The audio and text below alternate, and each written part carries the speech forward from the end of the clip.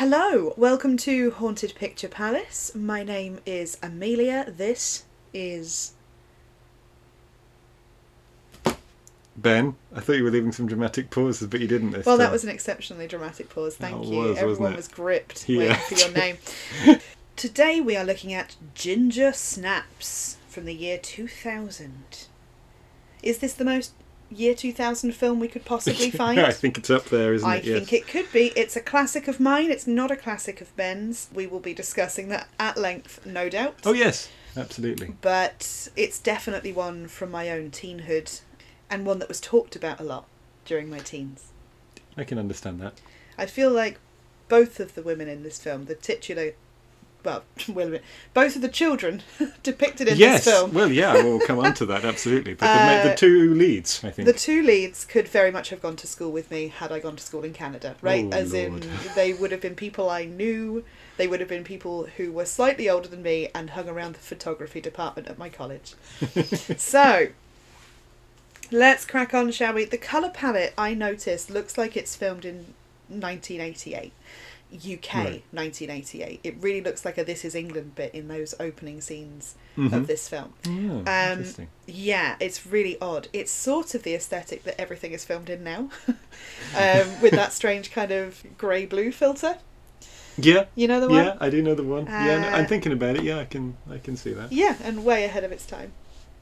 Yeah, well, these things come around again, don't they? I suppose Yes. in a lot of ways it is wearing its 21 years as we're recording. Yep, Quite likely. absolutely.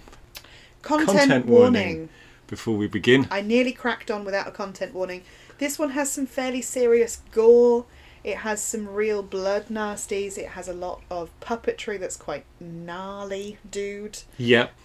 A fair amount of sort of matter-of-fact suicide discussion. A lot of suicide-ish imagery. So Yeah. be aware. If you're going to watch this, just be aware. Be very aware. Yeah. Do theme. Theme.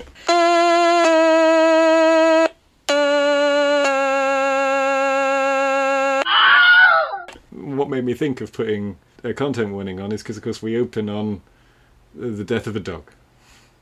Goodness, you're dead right. Yeah. I should have mentioned there was animal death, but that's gore. That's gore. That's gore, yeah, absolutely. But yes, I mean, if you're still listening now and you weren't put off by the other things, there's also some dogs die.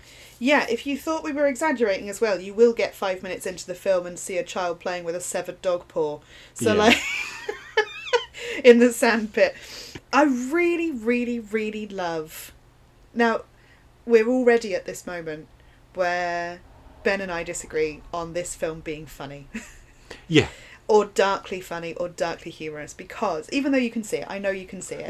Yeah, I suppose it's different. It's the difference between seeing something is like meant as a joke, seeing something as being humorous and Yeah. in tone, and actually finding it in any way funny, if that makes sense. I understand that fully, yes. And I feel like the same people, this is a bold statement, but I feel like there's a strong Venn diagram with people that like Ginger Snaps and people that like Ghost World.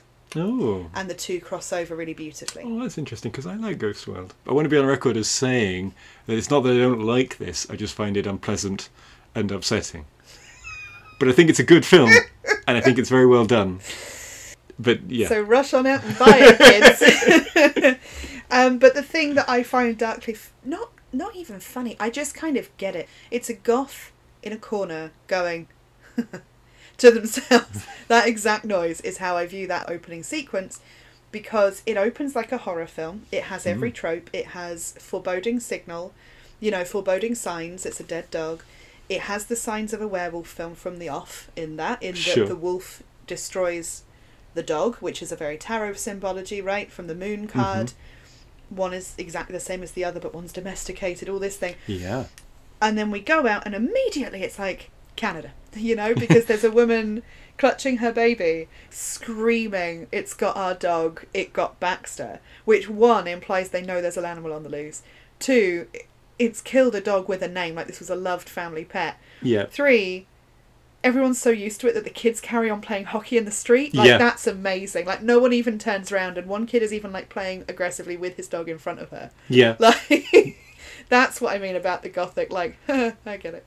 This is picked up, I suppose, actually in I think the next scene, or very, very quickly after, when we're introduced to our sibling protagonists, where Yes. one says, Baxter's fertilizer.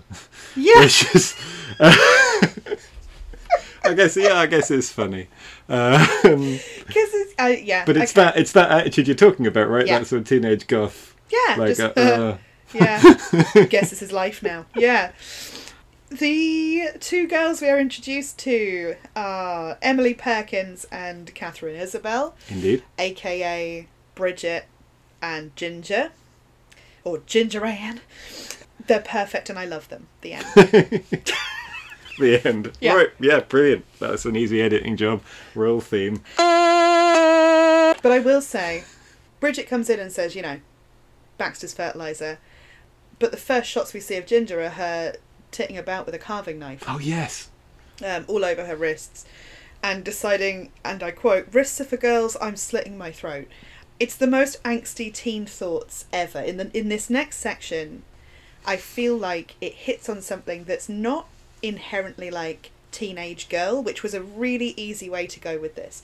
You'll notice a huge theme of menstruation throughout this thing, Sure. right? And we'll talk about it a lot more in a bit. Plus, Wrists are for girls, I'm not going to do that, is our first sort of rejection of human femininity, if you'd like. As they're being presented it, but let's be real, they're having it presented to them by Pam. So Yeah. far. And Yeah. Pam is a nightmare vision of a mother. We'll talk about her later. She's one of my favourite horror characters of all time. In my opinion, she's the baddie. But we'll talk about it. Anyway, I think you're right. Yeah. Yeah. It is that rejection of what makes you female in society.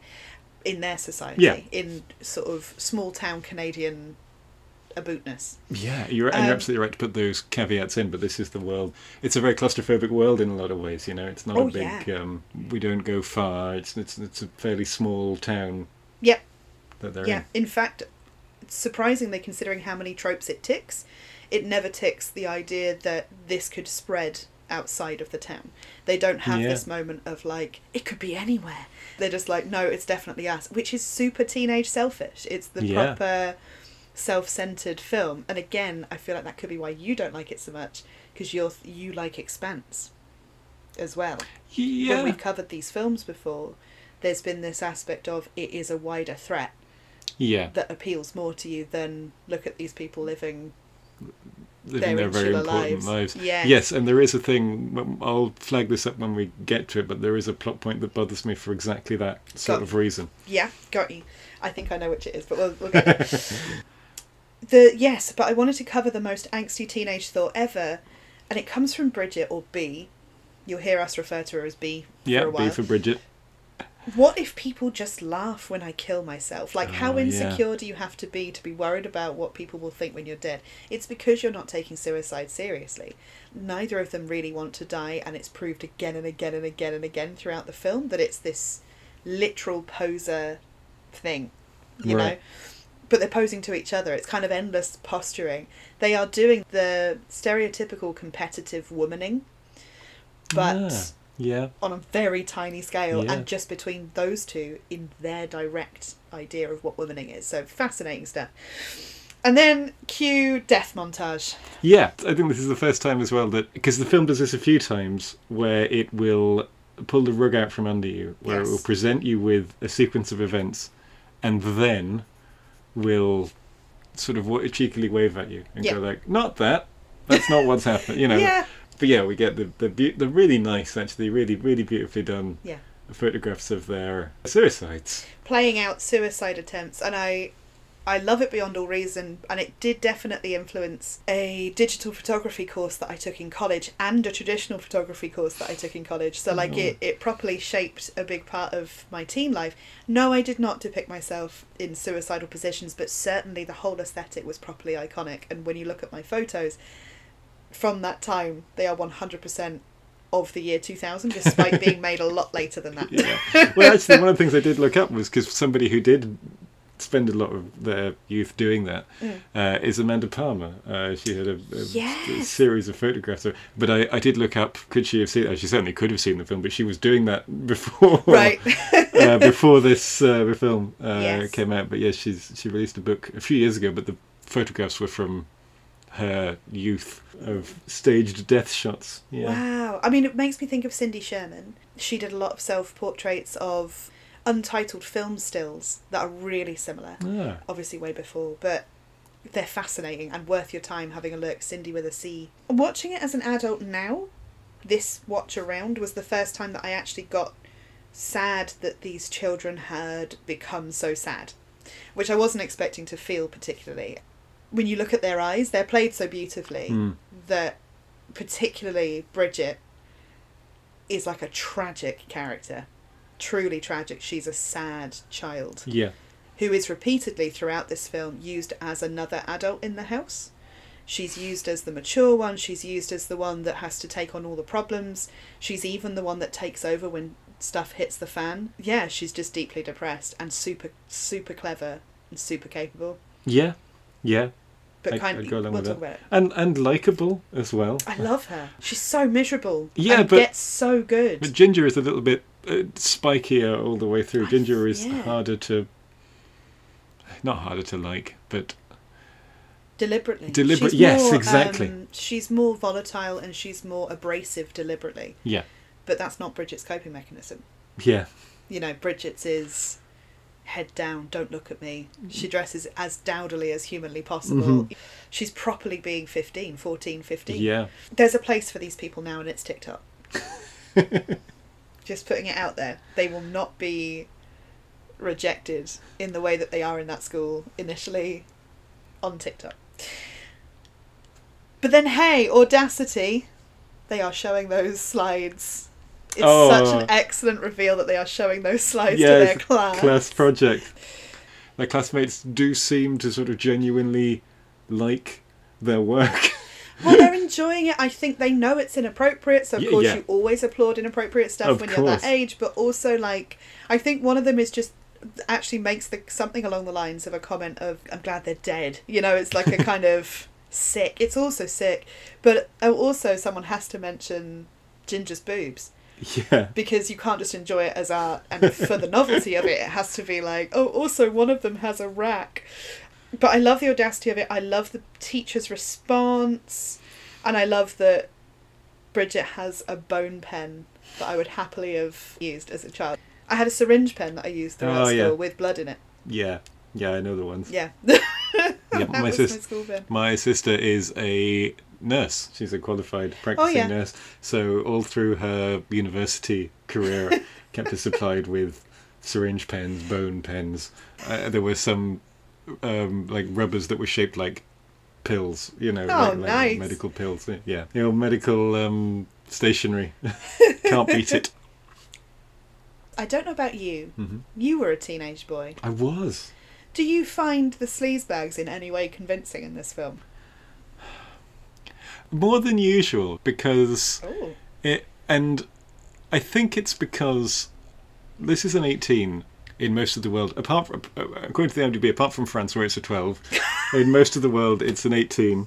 Wow. And I see why it's an 18. Yeah. I mean, a lot of discussion of suicide, which is usually something that Whacks pushes it it up. into a higher bracket. But it does mean that they can swear a lot more than they do in a lot of Yes. teen films. If you're going for, you know, a 12 ale or a 15, you know, 15, you can have a few F-bombs in there. You can't have it wall to wall. Yeah. And I feel like they are a little bit nastier, a little bit ruder, a little bit meaner than they would be in a sort of teen film. That's interesting. Yes. I guess it depends what you compare it to. But if you put, I've said, you know, set up here like a high school movie, but just incredibly bleak. And, you know, if you compare it to something like 10 Things I Hate About You, for instance, Yeah. you know, or something of that kind of tone and thing, It's got all those characters. then they're a little bit closer to life than that. But I do take your point that they feel a little bit anemic. That's an interesting choice, actually, given all the blood. Yeah. I think they get better as the film goes on. I feel like when we're first introduced to that major sleaze. Jason. When we're introduced to Jason, he's a bit half at it. Yeah, Jason's a very poorly sketched character. Yes. Just generally. Justice Which for is Jason. nice, in a weird way. It's nice in a weird way, because this is a horror film where the female protagonists are given a very full and rich backstory, including parents, Yeah. including their relationship, including their physical condition. And the boys are like, is boy, is bad. You know? Yeah. Which is unusual, Yeah. I think. Yeah, absolutely. Not to get too on any kind of horse, but yeah, definitely there. So now we're smoking through PE, which is cool. Yeah. Smoking through phys ed. I've definitely done the planning other people's death things, but I was an only child, so it was just me in my head, never acting on it. They do take it much further than I would have. Yeah. Yeah. Good. Also, I noticed that the Fitzgerald sisters, our protagonists, are dressed in black, and everybody else in this scene on the hockey field is not. This is why I compare them to Ghost World. They feel really like graphic novel characters throughout the yeah. whole thing, like they're living in their own realm, almost to the point of something like Dolls, the old manga series, or even Fruits Basket, where you have like these very clear cut, these are clearly a particular type of student in school. Okay. They have a really specific worldview, and things kind of revolve around them chapter to chapter. You know, like Okay. I'm not familiar with no, these works that you sorry, cite. no, but okay. So the PE teacher, the one in Carrie, right? We see a PE teacher in Carrie. If anyone's seen that, the old one, the original, please, not. I forgot they remade Was it. it Julianne Moore? Maybe. Oh, she used to be good. Anyway, Chloe Grace Moretz, I think, yes, might definitely. be. She's Carrie. Carrie. But yes, not that one. No, not that one, the good one. The PE teacher is like really deeply sympathetic of Carrie. She really wants the bullying to stop, etc., etc. This teacher has witnessed some of the worst catcalling Yeah. and been around for some of that and doesn't step in even once. I think she only steps in when it looks like it's going to get violent between the girls. Yeah. But those boys are like shouting across that they want the girls to bounce while Yes. they run and all that stuff. It's very strange. Nothing. Even when the girls come to blows, she's just very wearily like, "All right, break it up. Enough of this." Yes, like do. Yeah, come on. Yeah. The Beast of Bailey Down is what they've called the thing Oh, that they think yes. is killing all the dogs, and I really like that. There we are. We are in Bailey Down of Canada. Yep. There's a lot of toxic misogyny internalised in these very young women that's quite interesting. They are almost doing the job of the usual male character in these films, just by being teenagers that are raised in an extremely dodgy household. Again, we've still not met Pam. Nope. But their whole view of men is that they are sort of useless providers, right? They are useless to speak to. They have very limited purposes. But women, their views of women are very much clearly with love from Mother Pam. And one of the things they say is something along the lines of like, she dresses that way to get attention. Yeah. She's probably just a slut. Especially Ginger saying that whole bit about women are just sluts or whores, or, you know, Yes. goes through all the delicious things she's picked up from nowhere. Having never had sex, this is all the chat of virgins as well. Yeah, and with the caveat, this doesn't apply to the relationship to each other. No. And we see this on the hockey field, their concern for one another and their camaraderie, I suppose, Yeah. you know, which seems to transcend their gender and transcend femininity. It's you and me against the world. Absolutely. Kid. But it's also you and me against Christianity. Yeah, it's sure. not really mentioned, other than the fact that they consistently reference the Big Buddha as the person they're going to go and meet when they finally kick the bucket.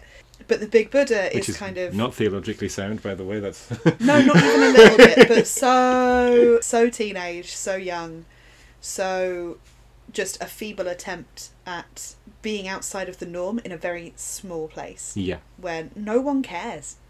No one cares that all the dogs are dying. They're not going to care that you're having thoughts. No, and the church does not figure in this. No. Organised religion does not figure in this film, in this world at all. No, not even a little bit, but I think it shows that level of pathetic.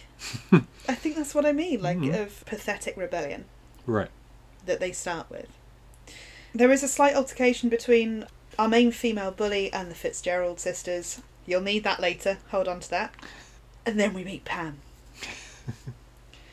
So I've put Ginger, and Bee's mother is one of the most frightening things in this film, in big letters. It's a great performance, isn't it? As Great performance by Mimi Rogers, who has one of those faces. She really looks like you could have put her in Donnie Darko as one of the people that are enraged that the beauty pageant is going on quite easily. There's almost a Tim Burton cast thing about her. Yeah, you know, I can see that. Yeah, but she is consistently with terrifying scrunchie,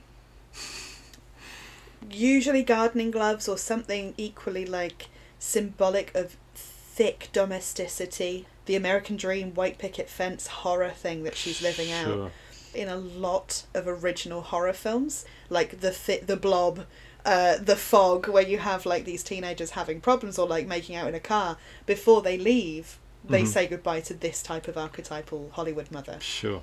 Would you agree? I can see that, yeah. And especially also, given that we've only just met her now, but she's obviously presiding over this household where these two have grown up like this as much as they have, right? Which is worrying in some ways. Suggestive of her character, you know, when we put it together with what we see here at the dinner table. Yeah. And they have such a good sisterly relationship, Ginger and Bridget, I think. Like, their snarky things and the, like, don't laugh. They're constantly being a little bit nipped at by their mum. Yeah. Who tries to have the menstruation chat, give the menstruation speech at dinner, and for the dad to be like, we're eating. It's all so repressed and so dark. It freaks me out. Yeah. The important thing that we find out here is that both of the Fitzgerald sisters are premenstrual. Yes. Which I don't think we knew before, is that right? That's right. And it's because Ginger was having back pains. Yes. So the mum gets all excited thinking, finally, you become a woman soon. Yes. And also I think it's interesting that Ginger is really unhappy at that thought. Oh, she's so annoyed by it. Yeah, she's so angry. She's so angry. I think she thought she was special for being late. Right. Yeah. And now this is the dawning of a womanhood she didn't sign up for. She doesn't like any depiction of around her. Yeah. She hates the female bully who's like the archetypal popular girl. Yeah, and all of her criticisms are, you know, dress for attention, slut, all of that sort of reproductive, heteronormative, fertile land, if you'd like. You're dead right. Her mother, their relationship is one where she would be mortified if she turned into her to the point of where it could get violent. You know, like she absolutely abhors her. Oh, she'd very much avowedly rather be dead, right? Yeah, exactly. And they had this phrase, you know, out by 16 or dead on the scene but together forever. One, definitely could have been something by Fall Out Boy. Two, really sums them up and like definitely they do not want to be their parents. No. Ever. And who can blame them? Oh, yeah, dead dog. Well, this is their hilarious and funny plan to get back at their bully, right? Well, I want to stop you there. Okay. It is not B's plan. B thinks every single time B gets manipulated by Ginger. Yeah. In every single situation. And we are given little nods later on that this has always been the case. Yeah. That Ginger is actually manipulative and that, in my opinion, the werewolf bite brings out more of what you are. So she was horny and she was manipulative. And as she's transforming later, sorry, spoilers, you should have seen it, we see more of those come out. When we see somebody else who's infected, they are aggressively horny. They want to bite and eat everything because, you know, of how it feels. Yeah. And they're not the same symptoms. They're not manifesting in the same way. No. When we see Bridget, she gets very weak and Ginger never did. I think it's bringing out more of that. And it enables Bridget to have that journey of going from being manipulated to being a leading role, main character, protagonist. No, I think if there is a narrative through line through this movie, it's not Ginger, the title character. It's Bridget. But yes, that's a good point. Well made. This is not their plan. This is Ginger's idea. Absolutely. I want to point out at this point here, before we see this incredible scene, something that if you've seen this film and you know it well, will probably mess with your head. But Bridget, our dark-haired, moody teen, at the time of filming, the actress is 23 years old, And Ginger, at time of filming, is 19. It's nuts, isn't it? Brutal. Absolutely brutal and amazing, and a really, really, really strong bit of acting from both people. Definitely. They are not overdoing it. They're not doing the like Kevin and Perry, not your slave, but they're also not making them clearly 35-year-olds, no, school children. Yeah, it's really well done, and then to do that and hold that age, but be in blind panic. Yeah. Is a huge skill. How do you do that and not just slip into being the age that you are? Amazing. Yeah, hand on heart, if you'd said, oh, Bridget is a wonderful performance by a 17-year-old actor, yep. I would have believed, and yep. I would have accepted that. Yep. But yes, I just got the curse. Yeah. Is our next scene. So we found a dead dog. We were going to go and kill the dog. The beast... Oh, well, we were going to go and kidnap the dog. Sorry, we were going to go and kidnap the dog. The beast of Bailey Down got there first. They went to take a paw, but it was disgusting. Yeah, and it is quite gross, actually. It's very graphic. It's nicely done. Ripped open doggo. Yeah. The blood that is running down Ginger's legs is not from the dead dog, as they suspect. It's that she just got the curse. Yeah. And the response is, ew. Which is so good. It's such a funny film. I'm sad that it's not funny for you. Yeah. It's just gross. I mean, there's just, like, as I say, there's a dead... Not that bit, but... Pull the leg off a dead dog. That's not why she's saying ew. No, I know, but yeah.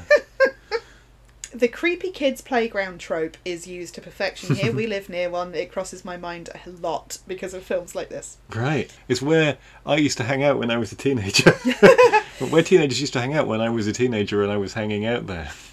The Scream and Drag Away is so good. It's a horror classic used to absolute perfection. Oh my god. Yeah. Through Autumn Leaves as well. So literally this film is just for me, isn't it? Yeah. But no, this sequence is really, really nicely done. There's a nice sort of Evil Dead style Steadicam chase through the woods as well. Yeah. In the dark, and it looks dark. There's a knack to filming things like that where where you're not doing sort of very obvious day for night where everything is just bright sunlight with a purple filter. But if you film too much in the actual dark, you can't make out what's going on to it in a way that is frustrating. That's very true, yes. But also lamplight, street light is creepy. It doesn't illuminate enough. But obviously it's meant to be so that people living in a urban area can sleep at night. You don't want it floodlit. But still, it is very sinister, and the fact that she makes it back to Bridget, so Ginger gets dragged away, I should say. There's a lot of kind of the noise of a beast and Ginger just screaming, and then the screaming stops as she's dragged away. Yeah. But then she makes it back and is dragged again. So it's really like you've got incredible performance from Bridget, Emily Perkins, I should say, just smacking this thing with a Polaroid camera. Yes. Because it's the only thing in her hands, and it's vaguely heavy, and it's just like swearing and hitting this clearly huge thing that's on top of her sister. Yeah. It is a little bit sexual. Yes. I would say it's not actually meant to... It's not consciously like that. I would say it's all wrapped up together. Well, yeah, sexuality and the beast of Bailey Downs are very tightly and closely entwined, always. Including here. Yeah. And that's not a mistake. That's not coincidence. I don't think it's that coincidence, is planned. But, yeah. But I do see what you're saying. It's not... It is a brutal attack, I will say. Again, warning. It is a brutal attack to watch because it's so convincing by everyone involved, I think. Mm-hmm. It's also incredibly cheap to do and incredibly easy to do. So to everyone that just insisted on using CGI for every monster in every film ever... Please watch this kind of thing as a school, as an education. Well, yeah, I was going to say it's cheap to do. It's not necessarily easy to do. I've seen it done badly. I've seen it done wrong. Because it's all practical effects here. There's no CGI at all, as far as I'm aware, in the whole film. They decided to go for all practical effects, which means animatronic work and puppetry for the beast. Which is, again, why it's one of my favourites, obviously. I do think it means that it works best like this, where we don't see very much of it. Yep. It works best in the shadows, like a lot of prop work had for, 80 years. Yeah. But this is really nicely done, and of course hitting it with the Polaroid camera becomes important later on. It does indeed. But it all works. It all ties in quite nicely. Yeah, it's really nice. A lot of blood as well. Lots of blood. It gets hit by Sam's van. drug dealer Sam. Yep. Gets hit by his van and everyone runs away in different directions, basically. Yeah. What breaks my heart is Bridget immediately getting home with her hurt sister and screaming for mum and dad. Mm-hmm. And mum and dad are in therapy. Yeah. Right? Now, I'm a huge therapy evangelist, right? I'm a massive believer in therapy. Please go to therapy now. But I will echo this. I am in therapy. Have been for years. Yeah, exactly. It is wonderful. If you are thinking about it, please do. Public service. Public service. Exactly. Yeah. Yes, a little public service bit in the middle of the podcast. We should have a separate jingle. This week we are sponsored by the idea of therapy. Keeping us. Oh no, not keeping us awake at night. It's the opposite. No, helping us sleep at night. But in this case, of course, it is emblematic of their failure to see what is before their eyes, right? The parents. Exactly. And again, it's another thing where it could just be a film all about selfishness. Yeah. All about being self-centered, I should say, not selfishness, being self-centered. So the parents have disappeared, they're off for therapy. The fact that the mother told her kids that they were going to therapy made the father respond negatively, which is interesting. Yeah. Like a kind of don't tell them sort of moment. Also there is where the mother says she doesn't want them going out, the kids going out, and the father says quite dismissively they never go anywhere anyway. Yeah. Which, is probably true from what we know of them, but it's still yeah. It's a little bit harsh, isn't it? It's a little bit dismissive. That seems like, the dad's middle name. Anyway, it's a really sweet call for mum and dad. Like, it's a panicked child calling, despite how much she is adulted throughout the whole film. And obviously they're not there.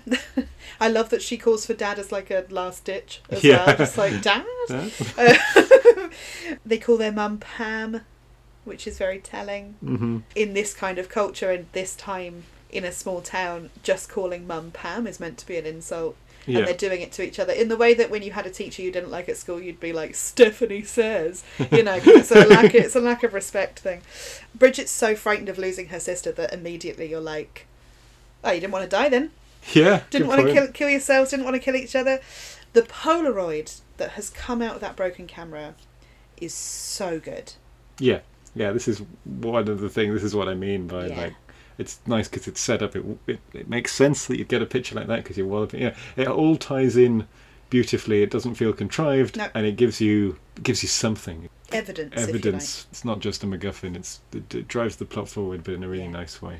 And I will say, Ginger, although she knows stuff is wrong, she's bleeding and panicking, she heals too quickly, which is part of the sinister nature of this scratching, these bites. Yeah.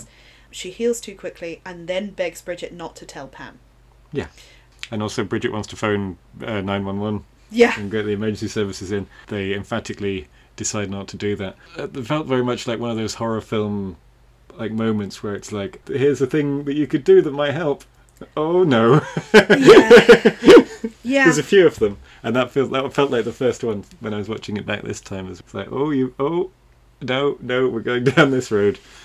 The wall of tampons is absolutely next level wonderful. Bearing in mind as well that they are, as far as their mother's concerned, it's not actually technically a thing, but people with wombs, they are being considered as late bloomers to only be starting their periods now. Yeah, it is sort of unusual, I think. It's about on time. Like, I know a lot of people that only started at 14, 15, definitely. Right. But, I mean, if you want to go there, I wasn't one of them, but...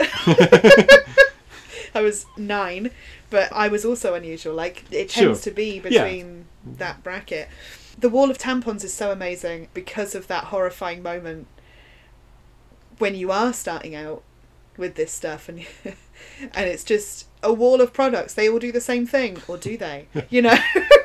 And you're supposed to know, but it also comes with instructions every time. But also there's different brands. And the camera angle is so sharp that it makes you feel like a tiny kid looking up at it, right? It's from here onwards that we specifically always film Ginger from beneath. To make her look taller, more intimidating, like she's growing somehow, like she's... Well, I mean, she is, right? Yeah. This shot of Mount Tampax is a real marker, if you'd like, that this is, in some ways, this is a horror film about puberty. Yes. This is a horror film about menstruation. This is a horror film about changes in your body that you don't understand. as you grow older. Yeah. And growing apart from your sister, who has not yet started on this horrifying journey that you're on. True. Just in this case, you're turning into a weird wolf beast rather than... And having a period. Good God, Yeah, what a good week. point. You're not even rather than. She's also having a period.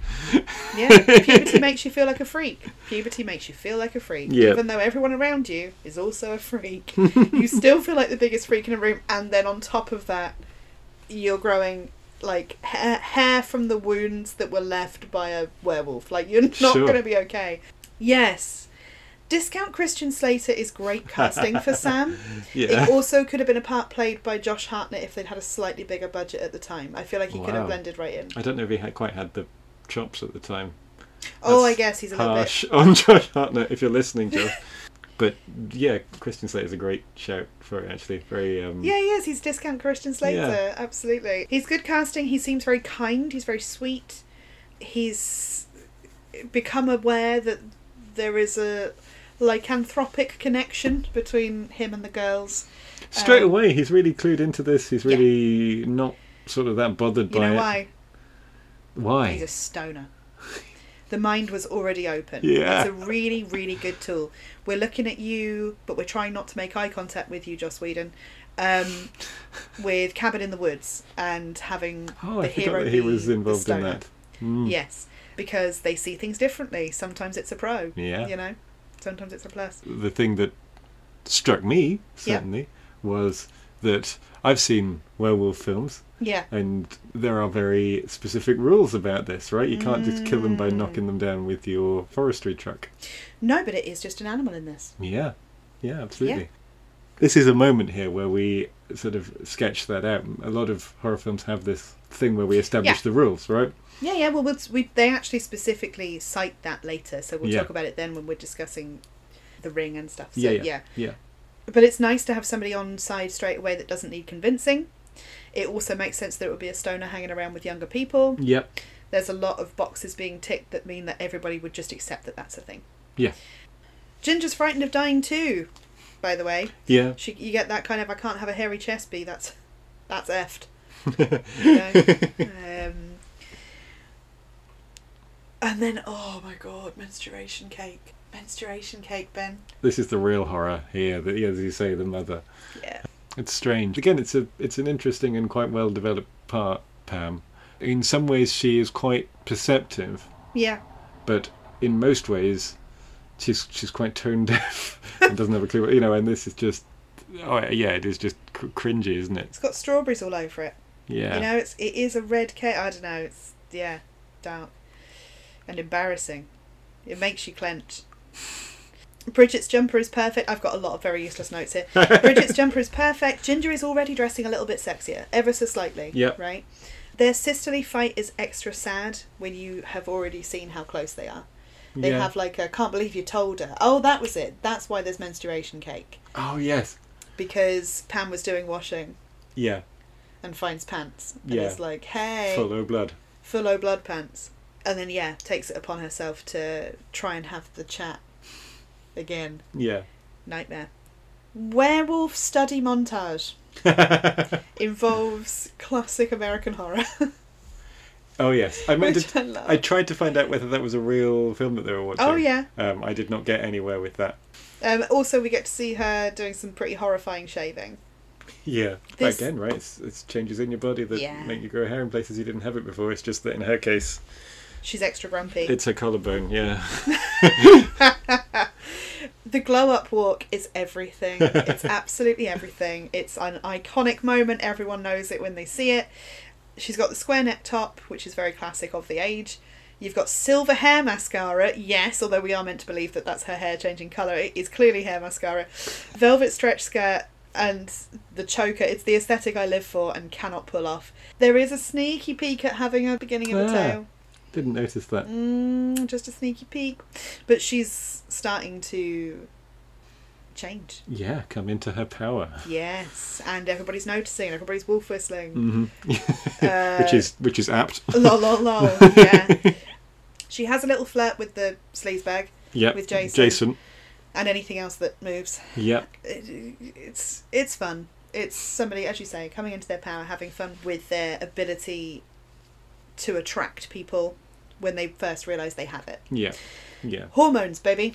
Because Jason has also noticed her, right? Yeah. He's talking to his friends, and they're like, Fitzgerald, like, are you insane? Yeah, what's wrong with you? What's wrong with you? And he's like, oh no, she's got it going on.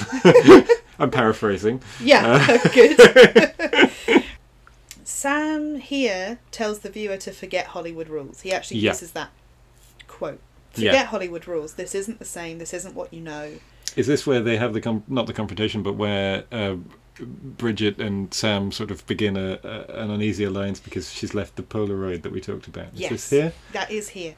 And we find Ginger in the back of Sam's dealing van, Yes.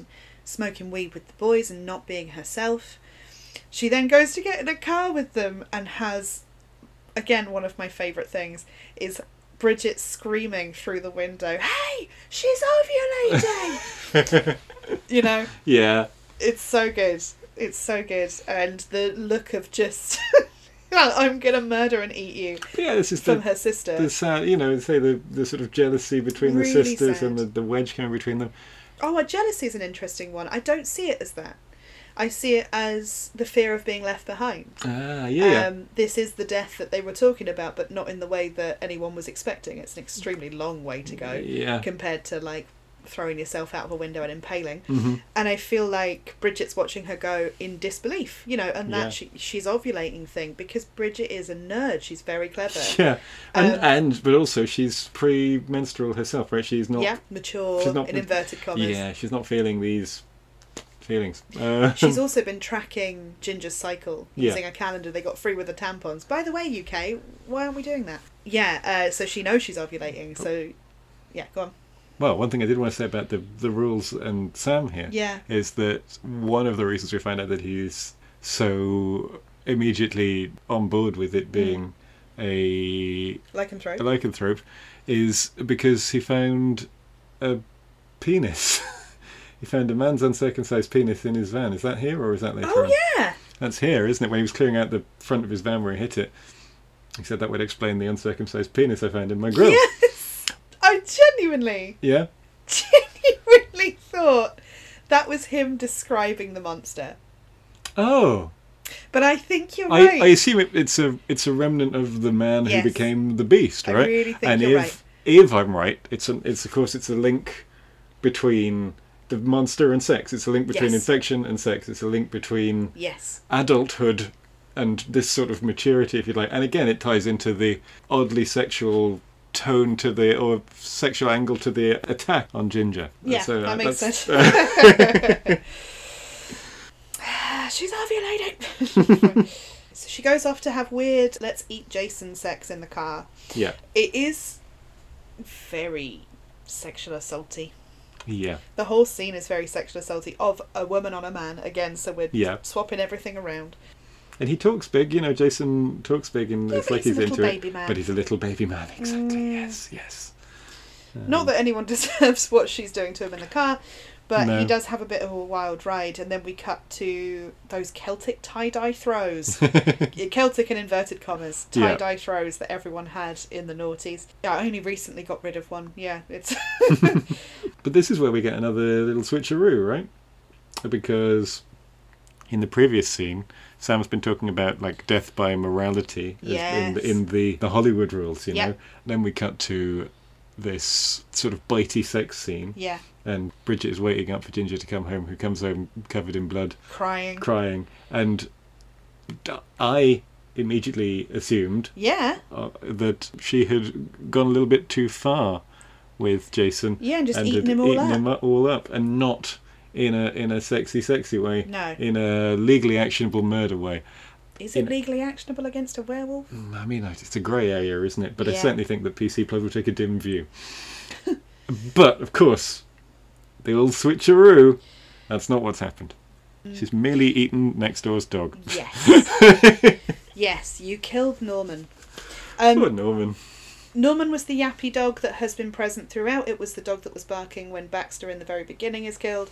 But before that, we have this really horrifying, gory scene of her puking blood into a toilet. Oh, yeah. And saying, something's definitely wrong with me. Which is like, yeah, definitely. And again, this kind of child, Bee goes out to look over the garden fence at what's left of whatever she's eaten, and then says, oh my god, in that way that sounds like she's killed the boy. Yeah. And then, you killed Norman. I really am quite disturbed by Ginger describing her first time having sex. You know, that just squirming and squealing and then he's done. Yeah. It's so bleak. I'm just a lay. Yeah. He's a big man and I'm just a lay. But she is always trying to get Bridget to do what she's doing. Yeah. Every single time. Do you want a cigarette? Do you want to smoke? Do you want to go and find someone to have sex with? You should be having sex. You know, it's bizarre. It's bizarre. It's like a reverse accountability partner. Yeah. Yeah. Yeah. Well, Poor it's yappy Norman. It's the big sister thing, isn't it? And there's only the two of them. Well, the mother, Pam, previously has said, do you always have to do what your sister does? Yeah. It's like, yes. Yeah, apparently. Literally everything. Apparently she does. This is sort of what I mean when I say that Pam is perceptive in some things, just not in others. One thing that she does have a handle on is something of the sisters' dynamic. She just doesn't have a clue what they're doing. Yeah. Mainly because they seem to live in a basement annex miles away from their parents somehow. They're barely in the same house. There comes a time in every woman's life where you have to tape your tail. They have a lovely moment of one of them electrical taping the other one's tail to their own leg. Yeah, and if you wanted to get Freudian I do. on this, Yes. then as she comes into her sexual power, she grows her own penis as a sort of phallic symbol of not wanting to be not wanting to be a woman. It's a rejection of femininity and the rejection of this societal and physical womanhood. Yeah. So she grows her own penis. Fair enough. She did have unprotected sex with that ridiculous man-child. Yeah. So we have lycanthropy as an STI. Yeah. We have becoming a werewolf as an STI. And he is bleeding from the penis. Yeah. Just saying. Yeah. You know? And and or pissing blood as well. It's also the second time that there's reference to periods catching. Oh yeah. There's an initial time where Bridget recoils in horror at Ginger bleeding. Mm-hmm. She says, you know, you can't catch it, and swears at her. And then this time the boys, when Jason comes up to them and says, had a wild time, and looks a bit sorry for himself, but also like cat that got the cream. Yeah. Ginger Fitzgerald rocked my world. And then one of the boys is like, yo, is it catching? You know, she on the rag. And then he goes away and deals with it. We then get the fist fight that every bully in high school deserves but never gets. Right? This fist fight is really interesting because it's actually brutal. Like, often when we see women fighting in films, they are supposed to just pull each other's hair and roll around a bit. Yeah. But instead of being one of these kind of weird hair-pulling, gently clawing at each other fights, it's a full-on actual... Ginger just pins her to the ground and starts punching her face. Really wailing on her, and she's like got a nosebleed, like it's very graphic, and she gets dragged off her. I will say that the fight starts because Trina blames Bridget for hurting her dog. She says her dog's gone missing, I know it was you, and goes for it, and then obviously Ginger comes in to save the day. Ginger's just looking for a fight. Like, Ginger is ready to go, whatever the weather at this point. And then from all of that, from her being dragged away and told to go to the principal's office and all that, Jason starts weeing blood and screaming. Yeah, and I, speaking as a man, I understand the urge to scream. It's horrifying. You often pee blood? No. Good. No, but, there's imagery. a good reason for that. Yes. It's not a thing you want to see. Absolutely. At this point, Bridget has lied to Sam and said that it is she that has been bitten. Oh, yeah. And that it's she that is changing. Because she knows that Ginger will reject his help. Mm-hmm. And she knows that she will need to try and get all the information out of Sam, who seems to know what he's doing roughly, before she can digest it for Ginger and then, I don't know, regurgitate it. Like, she's trying to save her sister because Yep. this is like the number one motivating factor Yep. in her life. She doesn't like anything else really, but she loves her sister. Yeah. And Sam, as well as being a stoner, works for the county plant nursery. Yeah. I can't remember what it says in his van, but something like that. Forestry services. So he works in botany. You know, he has a scientific background, I guess you could say. Yeah, so he's in a greenhouse. Half of the greenhouse is sectioned off as a tree nursery, and half of the greenhouse is his personal weed place. Yeah. I will say the fact that he's found curtains with, like, the shadows of weed as the pattern of it is a bit much, but that might be to make it look like there's more weed in there than there is when we do tracking shots of the whole thing. Yeah, fair enough. So it could just be a dodgy bit of prop placement, but Yes. I did notice. Recreational use of cannabis, as we're recording, has been legal in Canada since October the 17th, 2018, which means that at the time that this was made, it wasn't. So it might be a decent prop film making idea to have the leaves on your curtains, but it doesn't seem like a good practical in-universe Yeah. idea plan from Sam to have that. Oh, I have just realised, though, it could be a good way to disguise your weed. Because if those shadows appear anywhere else, your mind would just think, oh, it's those weird curtains. Oh, it's the curtains hiding in plain sight. Yeah, exactly. But who knows? It might just be a prop department choice that didn't translate. So it looks as though Bridget, who is infected, has brought her crazy sister along in, I will say, like, the best blue coat and a cobweb bolero. Like, it's fully 2000, but it's also like, we're getting sexier again, we're starting to reveal more flesh, everything's form-fitting. Yes. And she turns up looking like she is sort of, I mean, I don't know if you've ever been in this place, but have you ever been, like, so teenage horny that you're aggressive? Are you talking to me or I'm the talking to faithful you. listener at home? I'm talking to you in front of these guys. In front of these guys. Not aggressive in a mean way, but just there's a background mania to it. Yeah, fair enough. I feel like that's what she's showing really nicely. Mhm. But again, that would have only been like, I don't know, 3 or 4 years before for her at Yes. that point. Just sort of tune into that. Yeah. And talking about costumes and stuff, I did notice a couple of times that, strangely, Bridget, rather than Ginger, starts wearing sort of shaggier, furrier things at some point. Oh, which is interesting. nice. Not like she's not dressed in a wolf costume, but she seems to sort of go almost the opposite way to her sister. yeah. In terms of, well, in one way, of course, in dressing in a slightly shaggier, furrier way, she's mirroring her sister's development in another way. But Well, it she's tends trying to, to, she's trying to do the same thing, absolutely. She also dresses more feminine. I noticed that. So she's, as in feminine with bunny ears in the sky. Who does? Sorry. Bridget. Bridget does. So she begins to wear petticoats. Mhm. She begins to wear red skirts, so it's red from the waist down. You know, so yeah, Very I noticed nice. it, but in a Yeah. different way to you. Yeah. They find out through Sam's research that monkshood / wolfsbane is good. It fights infection in small doses, right? Mm. It is technically, I believe, a poison, if I remember rightly. It sounds like it, Yes, doesn't it? it's extremely. It can just cause immediate cardiac arrest, gastrointestinal systems, and neuromuscular dysfunction. So please, as well as asphyxia. So please don't actually do anything to do with this. However, in homeopathy, I had a little ding ding ding go off, because in homeopathy it's used to treat fear, anxiety, restlessness, acute and sudden fever symptoms, and being generally in a state of high fear, like in that instinctive primal fear drive thing, which is interesting. Yes. And yes, known as aconite in those circles. Some people that need the aconite as a remedy report a creepy sensation that feels like ants crawling over their body, or Ooh. like creeping in general. Wolfsbane also has a sort of long folkloric association with fighting of werewolves Yeah. as well, so it's nice to have it sort of pulled in a scientific way, you know. Sort of, we're still dealing with some of the old tropes and ideas. Yep. We're doing it in a non-Hollywood way. We're doing it in a Breaking Bad way, where Yeah. someone has a vague greenhouse knowledge of poisons and medicines and how to create and distribute them.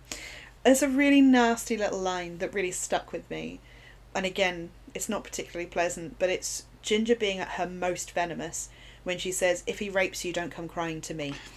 right? Which Yeah. is just such a nasty thing. She's talking to Bridget about Sam.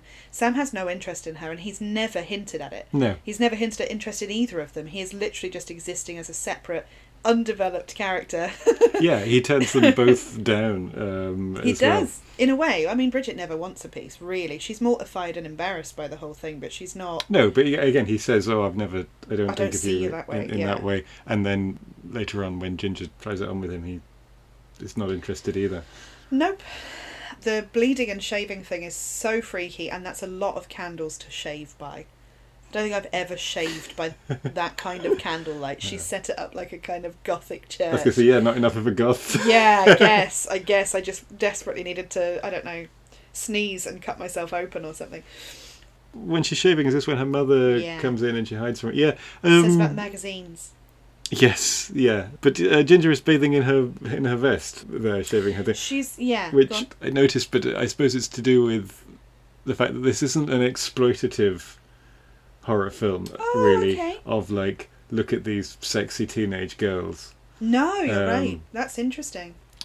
And it's directed by a man. It's directed by a man, yeah, John Fawcett. It's directed by John Fawcett, right. Yeah, so it is directed and co-written by a man, the same man with Karen Walton. They wrote it Interesting. together. And there's no nudity. No, and I mean, at all. shaving your legs without being in the bath or shower is a thing, for sure. Fair enough, yeah, but she Um, sort of hides with the curtain as if she's sort of naked in the bath. True, but that's also because she's shaving wolf hair from her legs Yeah, that's and true. has a tail. So I get No, the whole I thing. understand why, but Yeah. it's just that it is notable as being, even 20 years on. And when it you speak stands about up. the tone-deaf mother just walking in to a Yeah. teenager in the bath is so strange. Yeah, Like, to just walk in casually. You could kind of do it when they're kids because you're in and out all the time. sure. But she's definitely reached a point where she shouldn't be doing that. Yeah. Ginger should be quite capable of bathing on her own. And And Ginger, knowing her mother, in Yeah. fact, says, "Look, I'm fat. Go away." oh, yes, because her mother says there's nothing I haven't seen before. Nothing I haven't seen before. Yeah, and she's like, "Well, go away. I'm fat." Yes. She says, "You're not fat. Those models are all on speed to look like that," which is just so. Again, we're finding out more and more glimpses of who this family are. Blah. Anyway. Yeah. Anyway, that's meant to comfort you. Anyway. Trina comes round in a bit of a state, accusing them of sleeping with Sam. Accusing Yes. one of them of sleeping with Sam. Bridget. Trina has a thing for Sam. Trina lost her virginity to Sam, we find out. He's That's a cherry. true. Cherry he's hound. a I wrote cherry that down. hound. It's particularly unpleasant. It's awful, but it's also, that is what the werewolf is, Ah. right? Because it comes as soon as she has her period. It's all connected, I feel. Sure. And also, the only people we see turned are virgins in this film. Yeah. They're virgins at the time of turning. Yeah. Good point. So that's interesting. But yes, cherry hound, and I've just put ooh because I was in the Hound. mode of like Yeah. ooh. What? Hound. You hadn't Dog, noticed? Wolf. No, I hadn't Yeah. seen it. That was my brain. I feel like it's a really sad moment from Trina, actually. She's sort of pleading, being like, don't let him get you too. Yeah. Don't give him what he wants. We don't get the sense at all that Sam is manipulative, so this just sounds like, and this is such an awful thing to say, but it does sound like she is a woman scorned, she's a spurned woman, Yeah. and we've seen him reject her repeatedly. She may have just given herself to him, or he may have just gone for her until she wasn't a virgin anymore and then left her alone. But that's really not how he's portrayed. No, we never see anything from him No. specifically, and he's a fairly major presence in the second half of the He film. also has every opportunity to have sex with either of the girls and doesn't. Yeah. I mean, I'm not congratulating him for that. I just mean as a character point, like, that's an interesting thing to note, that actually maybe he's not just desperate for a lay. Mm. This was a terrible thing that happened with this previous Yeah. ex of theirs, Especially when we consider the only other male character, really. Yeah. Not counting their father, Jason, of course, is that archetype of the sort of horny, sex-mad teenager. As are his friends, yeah. And certainly Sam stands in opposition to that. Sam stands in contrast to that. Yeah. The kind of attack on Bridget sets Ginger off again, who is immediately extremely physically aggressive towards Trina. she's got her in a headlock and stuff, and is really intimidating her and really frightening her. Bridget knows where this is going and is sort of trying to calm her down. She's the wiser head again. This is what you said every about time. being the other adult, sort of being the parent role almost. Yeah. Absolutely, yeah, every time. Bless her cotton socks. Trina defends herself with a knife and both girls back away. Bridget's backing away because she's like, oh blimey, she's armed now, and she was already a bully before. And Ginger slinks back. She's very dog-like in that moment. She sort of slinks back and looks at her from under her eyebrows like, ha ha ha ha, or you've got a knife, And in her panic, Trina just slips on milk and dies. Yeah, smashes her head. Smashes her head. And you get that beautiful, and I love it, and I know it's absolutely used to death, but the red on white, the blood into the milk. Yeah, blood into snow, blood into milk, beautiful. Really, really gorgeous. It's also really nice because it tells you instantly that she's dead. Yeah, but without showing a gaping head wound. Yeah, or without them feeling for a pulse or going like, she's dead! Yeah, looking at you, Crimson Peak, for an unnecessarily bloody ending. And then Mum and Dad are home. Yes. And this, I feel like, is point 2, where they've definitely descended another few steps down the unclimbbackable ladder to wreck and ruin. And again, it's the weird dark humour, because it's the, oh my god, of the mother coming back to find this scene in the kitchen, only to say, girls, I told you, no more deaths in the house. Yeah. She's so used to seeing blood and guts everywhere that this is just yet another one. The old switcheroo. Of course, little goth 14-year-old always has her camera on her, Bridget, so just immediately stage something that looks like one of their old photos. Yeah, and they say, it's for extra credit. Extra credit. It's for extra credit, and they have clearly put Trina's still warm body in the freezer, and Mum goes to put her shopping away, and I think it's funny, to stop her mother, and because Bridget knows her mother so well, to stop her mother from seeing this corpse that they've just stuffed in a freezer, the mother opens the freezer with meat in her hand, and Bridget goes, Mum, what do men want? Yeah, you see, you're laughing at that. This is one of the points where it's like, I can see that this is like comedic. I can see this is structured as comedic, but it just sickens me. I just find it horrible. I get it to a point, but like, it's so deadpan. It's so nicely done definitely, that then they have this scene where she's got an untouched glass of milk and a massive plate of cookies. The mum's really excited to have this chat with her. Yeah. And the next flash we see is Bridget looking absolutely traumatised. Yeah, we get a cut. We never hear any of this chat. We got Ginger with a kind of wry smile on her face, looking like she'd happily eat her mother's face. And Bridget just like, thanks. And the mum just going, that's basically all they want. Yeah. Some of them are nice about it at first, but... Oh, it's so dark and so well done. So, yeah, it's at this point that I've written down that this film makes me think of those sisters that run away together. We hear about them quite frequently, and often it's in places like Canada. Obviously, Canada's a massive place, but like you'll hear about these little stories of 2 young boys or 2 young girls running away together. They do something wrong. Often they would have like hurt a child by accident. Sometimes they come from an abusive background, but you hear these stories of them running away together and you're like, how long are you going to survive in British Columbia countryside? Yeah. What are you doing? But it's got that, they're really in that ilk. They've really got that vibe down of, we can do this and we can escape. There's a way to get out of this, and as long as we stay together, we can get away. They even, after I wrote that note, they made reference to, we can run. That's the plan, right? Get as far away as possible. But it wasn't the plan when I wrote it. No, but... I wrote it because it's like, that's their logical child brain going into panic mode. It's around about here. I think we cut from them digging Trina out of the freezer where she's frozen solid. Yes. And they clip a couple of fingers off with a screwdriver. Yeah, which is, again, it's just absolutely disgusting. But then we cut to Henry, who's their father, chatting to their mother, to Pam. And this is where he's sort of unexpectedly perspicacious, right? He spots that something's not quite right. It doesn't do him any good. It doesn't do anybody any good. But it's notable because it's one of his only interventions. It's one of his only lines in the whole. I know, one of the only times he gets to speak. Yeah, but he says, he points out why are they so interested in what you have to say. I think is his line, or very close to that. All of a sudden. Yeah, which is a good point. But she doesn't take the hint.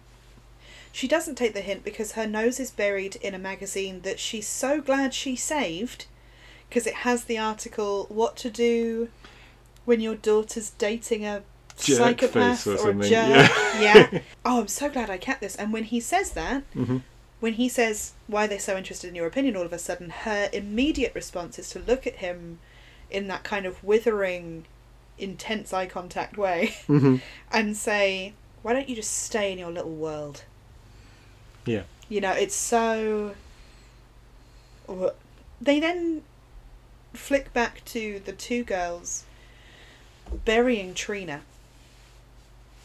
And Ginger's got a kind of monologue on the go. She's very casual. She's making jokes about, like, shallow grave, that'd be fitting. Yes. And all this stuff. She even says, "There's so many worms. Do you remember when I used to make you eat worms just to get in here?" Yeah. Which is so, when I say about those references to a manipulative childhood where this poor girl, poor little Bridget, you can imagine how cute she was as a kid, just like eating worms just to get in the shed. So this relationship has always been toxic. Yeah. Jason in the closet is terrifying. But there's that flickering light, and there are so many poorly fitted strip lights in this film. Like, someone needs to go around with a screwdriver and tighten all those bolts, because it's a trope they used again and again. Just that old guy, isn't it? The janitor. He can't do it all on his own. No, I guess not. Jason kind of accosts Bridget, being like, "Hey, it was catching whatever she had. Thanks so much. I'm turning into a dog." And he's really not happy about it, which is fair. She's rescued by the janitor. Yeah. Basically. Yeah. He comes up and says, "What is going on here?" It's nice he got to do something good. Before the end. Yeah, he's set up here as a nice old man. Yeah. So Pam catches Bridget before she disappears, right? Mm-hmm. They go back home. We're shot back to their house. Mm-hmm. Ginger comes in and sort of grunts something at the mum and vanishes, right? It's maybe they're at dinner or something. She just leaves. She does the, like, "Can I be excused?" Boom. And her nastiness over the dinner table has become unmanageable at this point. She's kept her hood up. She looks like a little emo kid times 10, and it's like cut how much she hates Pam with a knife kind of disdain. So Pam keeps Bridget back and says, "You're going to tell me what's going on right now. Yeah. There's something up with your sister. You're going to tell me everything." And B, being cute and being tiny really in her head, but also somehow an adult, she can play the game so hard. She knows how to play Pam, but she still says, "A girl was beating me up, and this is about the disappearance of course, Trina." yes, because Trina's gone... Well, we know where Trina is, but Trina's gone missing, and people have noticed, which is a nice touch, actually.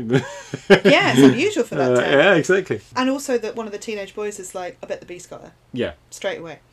She's dead. We all know she's dead. Yeah. But there's this moment where we're back at the house and she's asking B what's happened. And B's just like, "Trina beat me up, so Ginger beat her up. It got nasty. Yeah. They argued." Yeah. That's basically all she says. But that's it. One thing that struck me is that Pam isn't in the least bit concerned about B being beaten up. No. Doesn't even mention it. That's true. Yeah. She just immediately says... She actually asks... This is what I meant earlier when I said about Bridget being the adult and forced into adulthood. Ginger is this kind of beauty that B is not. And Ginger possesses all this mystique that B does not. Mm-hmm. However, B is the practical, sensible-minded one, and Ginger is just sort of expected to exist and be beautiful, I think. Yes. So, A, the fact that Ginger is rebelling against that is revolting, but Mm-hmm. also frightening to her mother. And B, lol. Yes, it's no coincidence that her name is B, as in A and B, as in B team, stream, yeah. B string, B plot. But what I was saying was that she actually asks B advice on whether or not she thinks that she should talk to Ginger. Yeah. Which is so dark. Do you think I should talk to her? Do you think she'll listen? She's like, this is why I said B plays the game. Ginger thinks it's cool you let us do our own thing. She knew exactly what her mother wanted to hear there. Her mother even confirms it, saying, I was hoping that was working. As if she had an idea. As if she was doing well, that on purpose. obviously she's no idea what's going on, like... She will be leaving these parenting magazines everywhere. And of course, they, as teenage girls, they've had a flick through and laughed at everything. Of course they have. I really feel like she's directly quoting from some advice. Sure, and she's buttering up her mother, right? To get her to leave them alone and give them enough time to run, absolutely. Also, after this, Ginger has a moment of clarity where she's like, I think I'm in real poop. Yes. To Bridget alone, it's a really sweet moment. They hug. She's asking for help. But then I put it's all downhill from here. Yes. But all through this, Bridget is working really hard to try and help her sister out. Yeah. And pulls a lot of weight for her, like literally and figuratively. But yeah, there's no way back. No. So all the time while this has been going on, Bea and Sam have been working on this cure, these ideas, this aconite. But at some point before this, they've come up with the idea of a silver ring. Yes. To try and he takes a ring out of his ear or out of his nose or something. Yeah. Again, very strangely sexual, but without being explicit. Bridget pierces Ginger's belly button with it in an effort to subdue her. Yeah. And then, interestingly, Ginger says, you should get a piercing too, right? You should try this. Exactly, every time. Every time. Right? You should get one too. We can be, I don't know, naval buddies. It's weird. So that hasn't worked out, so she's going to go and see Sam to get this, I was going to say, antidote, anti-werewolf serum. Yes. Yeah.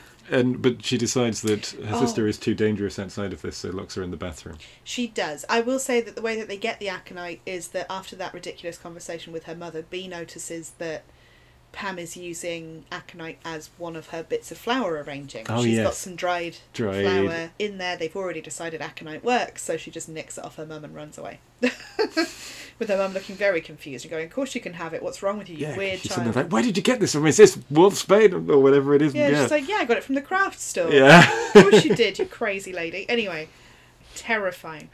But Ginger doesn't take kindly to being locked in the bathroom. No, and it's quite an extensive and harrowing scene of her pleading and then clawing and then screaming to get her way out of there. Also, I wondered who was controlling the tail, because it's very convincing. It moves without her consent. It's often splashing about in a pile of blood somewhere. It's nice. It works. Yeah. That's the moment of clarity, is when she's trying to chop her own tail off. Yes. Yeah, so she's self-harming again. And Bea catches her and there's a whole, you're not going to die like this. We're not going to die. You're not going to die. No one's killing themselves. Oh yeah, and I put the parents don't turn up once. No, she's screaming. But again, apart from when Mother walks in while she's shaving, as you say, they appear to live in this entirely separate annex somewhere, the sisters. Yeah, so she's escaped. She turns up at the school that is beautifully decorated for Halloween in a gorgeous, very unusual long waffle coat. I wondered if it was a custom piece, but it's essentially a flasher jacket, and we flash the dirty boys. Yeah. Well, she's off the chain. Yeah. Yeah. So to speak. Yes, and she gets called into the counsellor's office for flashing and being caught. Yeah. We're then shown Jason and Bridget, and this interaction is very distressing but also amazing. Jason attacks Bridget, basically. Yeah. We're shown neighbourhood watch signs, which really made me laugh out loud. And Jason is about to eat a trick-or-treater. Yeah. It's not funny to you, but it just tickles me. He's about to eat a tiny little trick-or-treater, and Bridget's like, let him go. Quite authoritative. She knows what's happening here. And he says, fine, I'll take you. Whatever. Yeah. In her fear, and in this horrible attack moment, which is not funny, she stabs him in the neck with the antidote that she's carrying fresh from Sam. They don't know if it's going to work or not. Nope. They don't know what it does. Well, Sam has said, it might kill her. He has revealed in that moment that he knows it's Ginger. Yeah, because he's tapping my nose. He's switched on. He is switched on. He's a smart cookie. One of them is acting like a wolf lady, and the other one is just a teenager. Gives it away. There's a lot of people in this film it wouldn't occur to, in fact, who haven't noticed. Yes, that's true. And I've put poor Jason, because Neighbourhood Watch have not come through for anyone here, but also he gets knocked off his feet by it, and she's like, oh, bums, it killed him. And then he gets up and is extremely apologetic and sweet, has a needle sticking out of his neck and sort of Confused. stumbles home Yeah. like, why am I here? I have to get to class, he says. I know. And it's- then just stumbles out of the film. And I said at the beginning there was a plot point particularly that bothered me, and Yeah. it is sort of, that's like, he is injected, he's fine, and now he's gone, and that's it. We don't see him again. And I understand why. It's because the film's not really about him, Yeah. or really about scientifically trying to cure lycanthropy. It's about the relationship of the sisters, and it's about all these other things. But it always sort of bothered me that he's introduced, he's infected, he's cured, and then dispensed with. It's Yeah. just like, okay, the cure definitely works. What would you have liked to see? I don't know. Would you like him to have had the reform moment where he stands up for a girl being picked on by salacious men? I didn't think that it was that powerful. Yeah, okay. Well, I don't know. But It might be a redemption. it just struck me as a little bit untidy. It's a little bit of an unfinished, or a very perfunctorily tied off thread. I just feel like it's another thing where it's like, no men, we're looking at the girls. Yeah. Yeah, no, You know, I so- see exactly why it is. Yeah, It fair just enough. it just niggles at me a little bit as a thing of like, oh, I guess that's that thread done. Yeah, And I Well, guess yeah. this experimental thing works. that'll do. That'll do. Yeah. Yeah, I mean, to be fair, it's an extremely high stakes situation, so it's worth Yeah. the risk. And as Sam says, you'll lose her either way. Yeah. Like, on the one hand, you put her out of her misery. On the other hand, you've cured her. This is the only time in the film Bridget smiles. Is Good when fact. she realises that the cure is a cure. Mhm. But by the time we've caught up with Bridget, we do not have any cure. No, because we put it all We just in put it in Jason. And we find Ginger licking her fingers, having just eaten the counsellor. Yeah. And this is the first person that she actually murders, right? It is. She has the poster of missing Trina behind her on the wall Yeah. while she's covered in the counsellor's blood, saying, like, he was going to find out, B. Yeah. Bridget's there like, what have you done? Why? Yeah. And she's looking at it from the perspective of, like, the clean-up, man. Like, Yeah. I'm already doing all this stuff for you. This is what I mean. She's doing a lot of work. She's pulling a lot of weight for her sister here. Yeah. And I think it's here as well that Ginger compares the act of killing to orgasm indirectly. I think I can't She remember does. exactly what she says. It's like touching yourself. Yeah, So, there we go. Yeah, thank you. Which is again, it's all in the big like sex, death, blood Gang. nexus, isn't it? Yeah. Yeah. Yeah. We do flash to finding the fingers. Oh yeah, this is round about here. Another one of Dad's only lines. What the hell? Yeah. And he does a little scream when he finds them, and the mum is all casual, saying, "Oh, it's just part of the girl's death project." Yeah, they're fake, you big baby. Yeah, uses garden gloves and puts them in Tupperware, which means her fingerprints are not on them anywhere, by Yeah. the way, just saying. But she does think they're fake. She has a good look. She's got pumpkin earrings that I need, but a scrunchie that I want to burn. Like, it's hard looking at her. But it is Halloween at this point, so trying to get in the theme. We flash back having seen Pam's face, Yeah. which is concerning, to the caretaker. Oh yeah. Because Yeah. Ginger is in the council's office having brutally murdered him Yeah. and licked his blood up. So Bridget says, just stay here, don't go anywhere, I'm going to go and get something to clean this up. She's not away for very, very long. No. She nicks the caretaker cart. Yeah, and in that time, the caretaker is on his rounds and comes to that office and wants to clean it. Yep.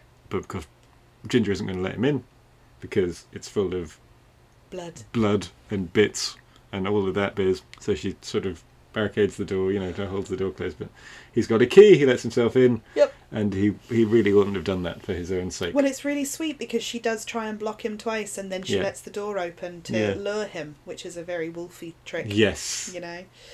And Ginger describes herself. Obviously, Bridget walks around the corner like, "No, I told you to stay where you were. What are you doing?" And Ginger goes on this little rant about how she's a goddamn force of nature, B. Yeah. It's also very Faith vibes for Buffy fans. The death of the janitor's really nasty, in fairness. Like, it's very graphically gross, and throwing him at stuff, and Bridget frantically trying to keep this guy alive by getting her sister away from Yeah. it. But it's just, he won't tell anyone. He's fine. Yeah. He won't tell anyone. But clearly Ginger's lost it now. She's fully in the process of losing her mind, her body has changed again. Yeah. She's got more features that are wolfy. Wolfine, yeah. Yeah. And she's mega hyped up. That manipulative stuff is like ridiculously bad.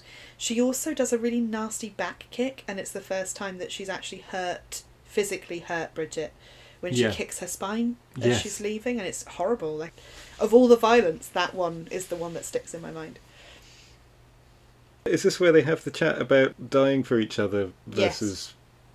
Yes. I feel like this is one of the bits where Bridget sticks up for herself a little bit. Ginger says, I said, I'd die for you. And she says, no, you didn't. You said you'd die with me because you had nothing better to do. Nothing better to do, absolutely. Which is an important distinction, but probably one that she hasn't really made before. Yeah. Not out loud. I think Bridget's a thinker. Oh, yeah. But Ginger's very much a doer and is very charismatic and very, like, carry you along and come up with a scheme and you'll be in. And whereas I feel like some of that evening's activities have led Bridget to reevaluate her situation a little. Yes. And it is sad. It is achingly sad because it's a breakdown of that bond, right? And it's a rejection of that pact. Yeah. And I mean, I've definitely had relationships like that in my life where we've been bonded in misery and then one of us gets happy and it's like, oh no.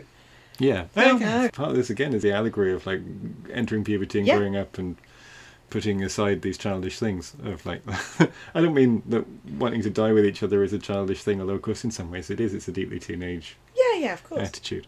However, Pam has started digging and has made a discovery. Yeah.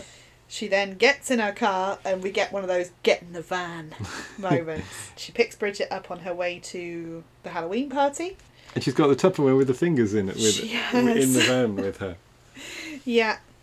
Again, Bridget's face is wonderful. That kind of realisation of like, Mum knows and we're in real poop. But then Mum has, to me, in this film, Mum has big Kathy Bates in Misery vibes. Not the same level of disturbing, but definitely in that wheelhouse. She could very easily turn up in a double denim number, including dungarees. And you wouldn't think twice. She could tell you she used to be a nurse. You'd believe it. Yeah. Yeah. And it is like in this sequence here that we find out that Pam is... Bananas. Bananas, yeah. Thank you. Pam is bananas. So her... Again, she is running through with poor Bridget, who is, 14 in this? Yeah. 14, 15, about right. To be 15. Oh, no, because she's 14 because she's younger than Ginger, who's just turned 15. Hasn't she? Or she's about to. She might be coming up to 16, I can't remember. Bridget skipped a year because she's clever and because she wanted to be with her sister, right? She's obviously been manipulated into it. Even if she didn't want to be with her, Ginger would be like, well, I can't go up without you, so you're going to skip a year. You're going to skip a year. And also, you're right, she's a thinker, she's clever. Smart. She gets all this stuff, she takes it all in.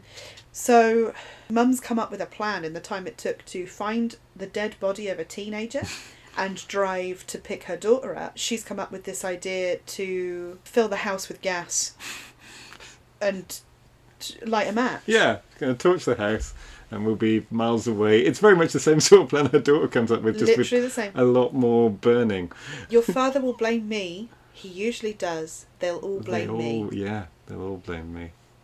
I mean, and then Bridget having to turn to adult in that moment and say, this is not your fault, Mum. Yeah. Is just a horror moment. Like, it's an actual true horror. Yeah. True horror moment. You've done a terrible thing. But you're still my girl? Something like that. Yeah. And it's just like, okay. Yeah, whoa. Don't worry about the fact that is someone else's girl. Yeah. And they didn't even murder her. I know they would have trouble convincing a court of this, but... True, but I mean, one autopsy would reveal a blunt trauma that matches the weird bloodstains. Yeah, the back of the thing, yeah. Anyway, flashing them wolf boobies is what Ginger's busy doing. Yeah, she gets her wonderful, like, goth queen babe entrance to the party where she strides in and strides down the hall. Yeah, and they're like, cool costume. Yeah. And like she makes out with the first person she sees, but somehow she makes out with them in like those prosthetics, which must have been tricky to get a good shot. Yeah, 8 hours in makeup, I believe, for her final wolf makeup. So she continues to change through the evening. For the last ones where it's her, because it's somebody else playing the wolf creature. Interesting. I did wonder. I was going to ask. It's the same person who is the beast at the beginning when it attacks Yeah. Ginger is the same person doing the work where it's a man in costume Yeah. for the Beast Monster. Nick Nolan Great name. is the creature and what's credited as Ginger Wolf, which is nice. Yeah. Ginger Wolf. Ginger Wolf. And he's a stuntman, usually, which makes sense. Oh, okay. Yeah, worked on Resident Evil and Land of the Dead and Dawn of the Dead. Some fairly big films, you know. Yeah. He's in the costume, but when it is Ginger, it was a very long makeup day for it. Yeah. to make And her you look said like as that. well that when she was covered in blood, she went to the shops. Yeah, she went at some point, I don't know when, Yeah. at some point during the film she hadn't taken the blood makeup off, and she went to the shops at the end of the day's filming or to get lunch or something. Sort of forgetting. You and, would. Yeah, and because, you were working, it was a 6-week shoot, I think. It 6 weeks to film this whole thing. It's amazing. Anyway, go on. gave the cashier quite a turn, which is good, that's what you want, that means the makeup's It's working. Yeah. Although, yes, perhaps not what you want if you're working in a sandwich shop. No, it's a bit like all the reports. This is a bit of a sidetrack, but Danny Boyle filming 28 Days Later, the cleanup crew had multiple reports all over the country of body parts being found on main roads because they had so many zombie prosthetics that they would just fill the back of a pickup truck. Wow. And they were falling off the back of the truck and Oh, being repeatedly found. God, imagine if not you're a corpse, but like limbs and bits. things, just bits of body, and you're out for a walk on a country road. Yeah. You're like, I have to call the police now. So the police were just like, they ended up escorting them. Right, it because, was just yeah. endlessly falling, which is so funny. They also donated, I mean, we might cover this film, but they donated. So it would be a good shout. Yeah, they donated a full zombie prosthetic to a cafe that still has a 2-year waiting list to sit with the zombie and have your dinner. It was the cafe that did all the catering when they were filming in that area. Right. Yeah, so it's basically made them loaded for life. Oh, marvellous. Lovely. Anyway, yes, sign of good prosthetics that people call the police on it, I think. Oh, yeah, so she doesn't like being rejected by Sam. Ginger tries to climb all over Sam and have a sexy time with him, mainly because she believes he's shown interest in Bridget. Yeah. And I will say as well, like, part of the reason for killing the janitor was this strange made-up thing of, like, I don't like how he looks at you. And that wasn't true either. So Ginger's No. just making up strange kind of wolfy narrative. It is that jealousy undercurrent, I think. It is, yeah, I think so Coming too. through here. So she tries to kind of mark her territory with Sam, and then he ends up with a broken arm. Yeah. And it paralyses him completely. Well, I mean, he Which wasn't... is usually the girl's role, by the way. Ah, good point. She twists an ankle, she's out for the count. Yeah. Like, never walk again in these films. You know, oh, I can't possibly move, I've broken a nail. But yes, here we have him being unable to help with a properly broken arm. It would be very painful. She really did just snap it in half, Yeah. basically. And then forced blood swap. Yeah, this is Bridget's plan. Well, this Yeah. is Bridget's idea, to the horror of Sam. Yes. That well, sisters have always been together in everything. We can be together in this. Yeah. So the old blood brothers thing. Yeah. Of cut your Blood palm. pact, yeah. Yeah. But that's in it. this case, it's to share the fluids to make Bridget a wolf as well. Yep. Or to infect her as well. This next bit, it's not actually funny, but it is an interesting thing that never happens in horror films. Where often everybody has an idea of the plan in a horror film, even if they've never discussed it. But in this case, Sam finally gets up and just takes a spade to Ginger's face. Yeah. Just as Bridget has got Ginger to come with her. Yeah. Just as she's like, I'll get her back in the car, we'll get her home, or something. Sam has missed all of that bit of the plan and just smacks Well, she her. never told him. No, of course Like, not. She wouldn't need to. And also, like, when she last saw Sam, he was on the floor clutching his arm. Yeah. She wouldn't have even imagined he would take a spade to her. But smacks her in the face with a spade. And then there's this lovely moment. They could have left it there with her going, no. But it's Bridget explaining the plan to him once Ginger's unconscious. Yeah. Being like, that was the only way to get her home. What have you done? Yeah, and I also like that Sam here is like, oh yeah, it's a good point. Yeah, a good plan. Yeah, it would have been a good plan. How was I meant to know that? He Yeah. even says it. Yeah. Yeah, he's got a point. But they left Pam at the party. Yeah, well, Pam, after saying go and get your sister and leaving her about 30 seconds, Pam just charges into the party with holding a Tupperware with 2 human fingers in it. Yeah. She takes the Tupperware with her. Yeah. Well, And it's it- Halloween. No one's going to I suppose, yeah, good point. Yeah, she just... In fact, she looks like she's in the costume of a psychotic mother Yeah, with 2 fingers in Tupperware. Perfect. perfect. I feel like there's a deleted scene there somewhere where she's either getting high Yeah, Like, yeah, because we don't see we never her see again. her again. Never see her again. She's either getting high or like frantically looking for her daughters all night. Ginger's boots. So we watch some freaky transformation stuff. If you can look past the amazing transformation prosthetics, you get to see some gorgeous lace all the way up Victorian style 2000s boots.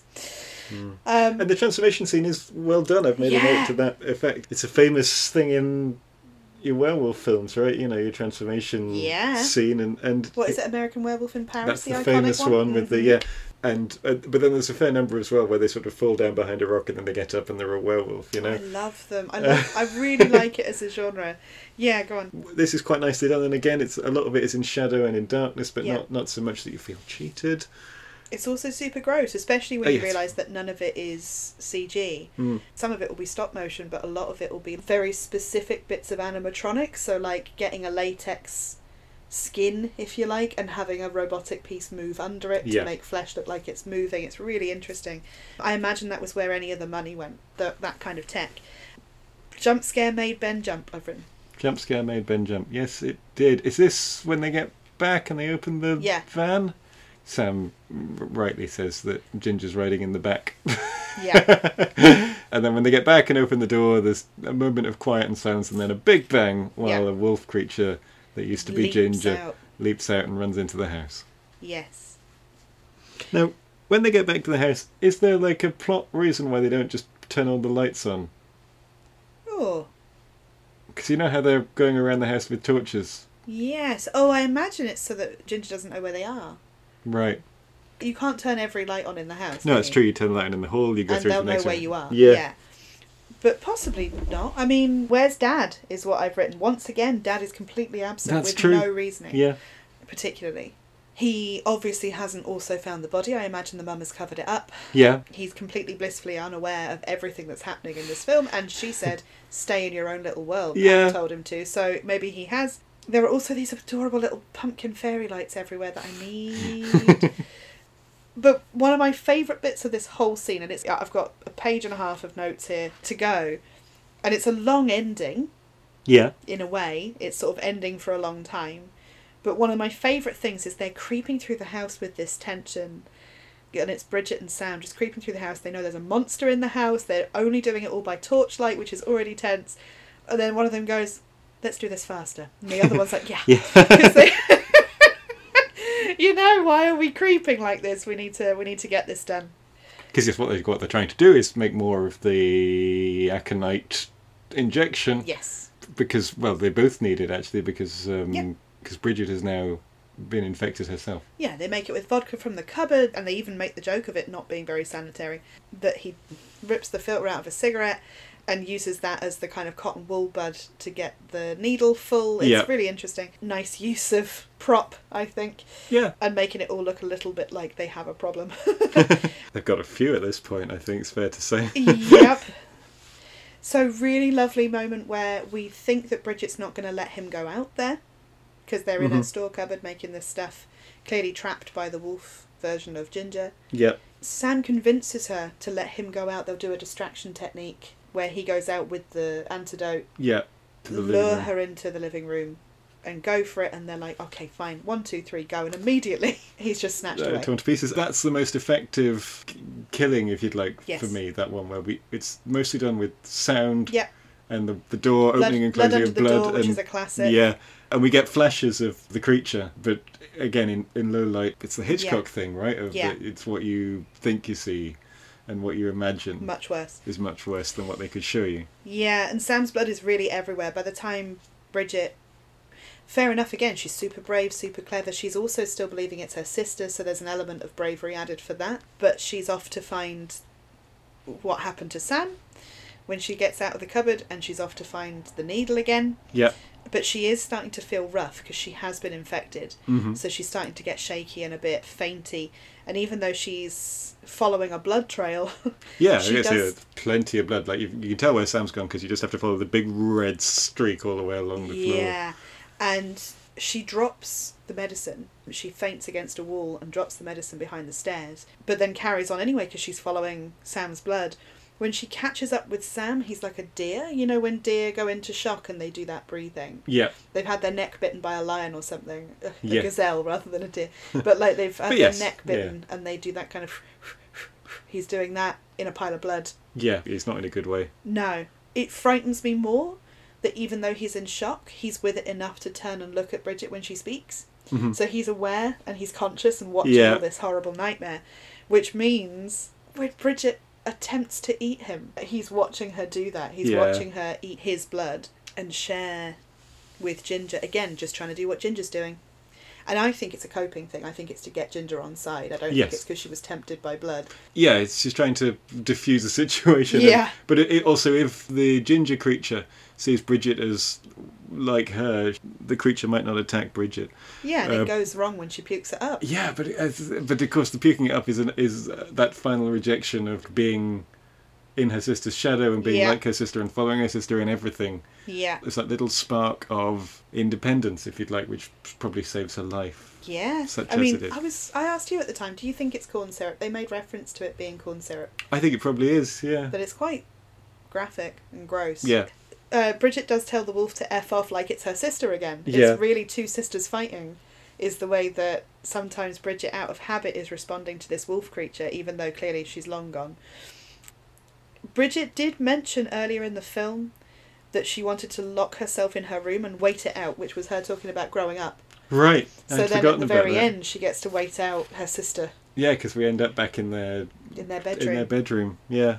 And that's where Bridget starts screaming, "I'm not going to die here with you." Yes. That's a really nice point, because I took that as a callback to the opening scene where they're in that room Yeah. again talking about their suicides, Yes. and then we end in that room talking about their death. Yeah. Well, actually, that's a good point because I didn't think of that at the time. One of the things that Ginger says is you should hang. Ginger gets to think of all her own death ways, but then she'll put one on to Bridget. Yeah. Bridget's response is then, I don't want everyone laughing at me. But that's really interesting. Anyway, amazing animatronics, really fascinating. So I was looking for information on what the beast noises are that make up the actual wolf noises. I couldn't find anything, so I assume it's one of those nice amalgamations where they're like little bit of elephant, little bit of motor car, you know. Yeah. But it is the otherworldly. Yeah, the sound design's very good generally, not just those It is. sounds, but... It is. They didn't predict this death, did they? Bridget stabs her. Oh yeah, well yes, well it's not a fudge, but there is an element of, it's almost accidental. Yes. In the way that it happens. She falls on the knife. She falls on, Yeah. officer. Yeah, exactly. But the wolf falls on the knife. Yeah. I will say they kept her boobs, which is interesting. Yeah. In the way that the other guy had found a penis, they did keep her boobs in. So it is like a proper stabbing a female in the womb. Yeah. It is in the womb area that Yeah. she gets stabbed. She bleeds from the womb. It's quite sledgehammer there. But then Bridget comforts her sister. As her She sister does is- as she's dying. As she's dying. She does go over to her, yes. Holds her. The camera goes past all of their Polaroids on the walls. It does, and it's really sad. Like, it really looks like a potential placebo video. You know, it's got blood tears in some of them. And this is before she goes over to comfort her. In fact, she's Yeah. looking sort of in shock at this wolf that's still sort of half breathing Yeah. and growling to itself. And the camera pans, and it actually sees photos of them both just being teenagers, not playing in blood and not Yeah. being silly. They are just being teenage sisters in some of these Polaroids. Yeah. She goes over to hold this wolf as it dies. Mm. And it's really sad. And then it's just cue cello, you know? Yeah. Because we know that she's about to turn as well. Of course, yeah, she's infected herself. Yeah. Yeah. She has the antidote still somewhere, though. Yes. around. That's around, yeah, that's It got true. knocked out of her hands, but it's around. I mean, they've wrecked the house. I don't know what the parents are going to say, but I guess they'll just fill it with gas and set fire to it. It's got a wolf corpse in it That now. You seems might to as be well the take plan. it all, all Yeah. together. Yeah.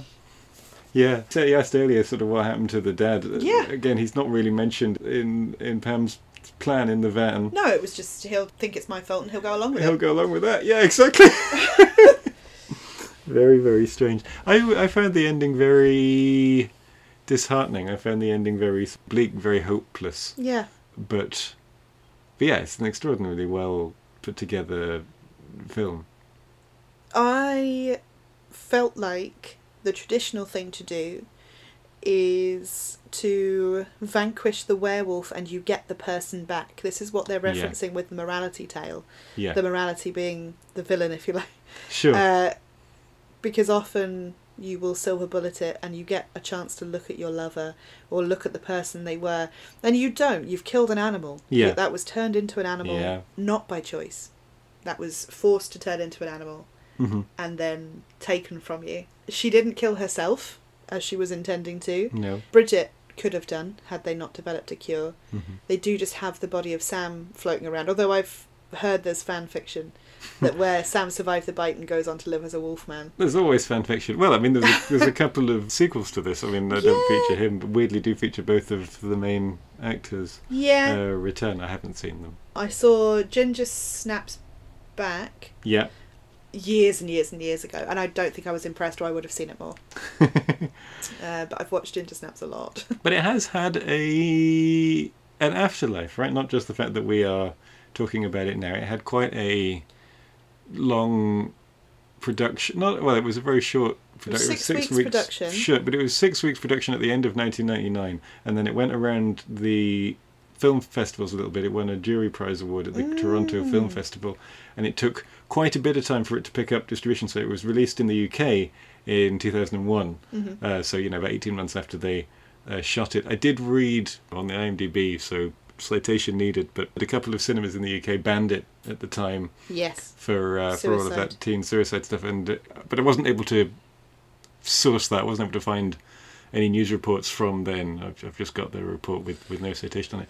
But certainly it had a little bit of trouble in the US gaining distribution because of the school shootings. Yeah, it was dangerously close to the Columbine murders and the like, Yes. first coming out. But it was a word of mouth success, and its reputation grew, and then when it was released on DVD and probably video, I think video as well at the time, it was a hit through that. And I did read, doing the research for this, that as of last October, it had been picked up for development into a television series.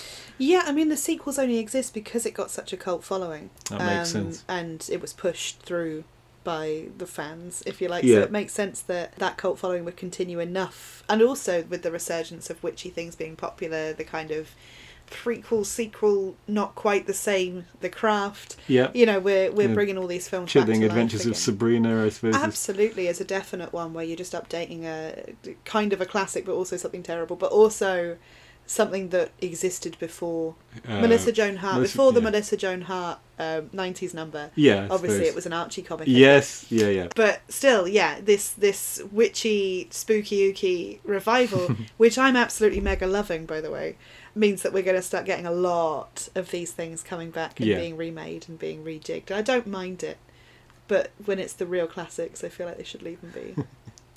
Yeah. It remains, 20 years on, it remains a fairly interesting werewolf take. I think it's great. I think it works. I think it's interesting. I think it's an unusual subversion of a lot of tropes. It's very well done. The cast are all uniformly very good. I don't think there's a really weak link. Weirdly, just to throw in the last bit of trivia I wasn't able to use earlier, that's Lucy Lawless as the school's PA system.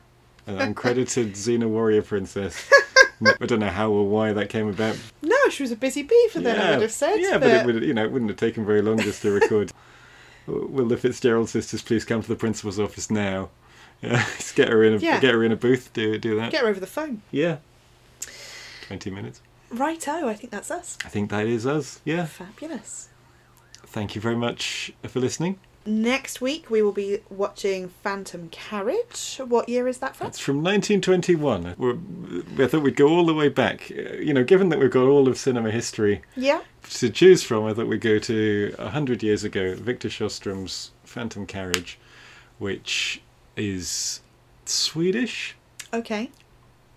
I hope it is Swedish now I've said that. I think it is. I think you've told me before. Scandinavian, certainly. One of Ingmar Bergman's favourite films. Can people get hold of it? People can get hold of it. It is out of print in the UK on home media, but thankfully it is on YouTube.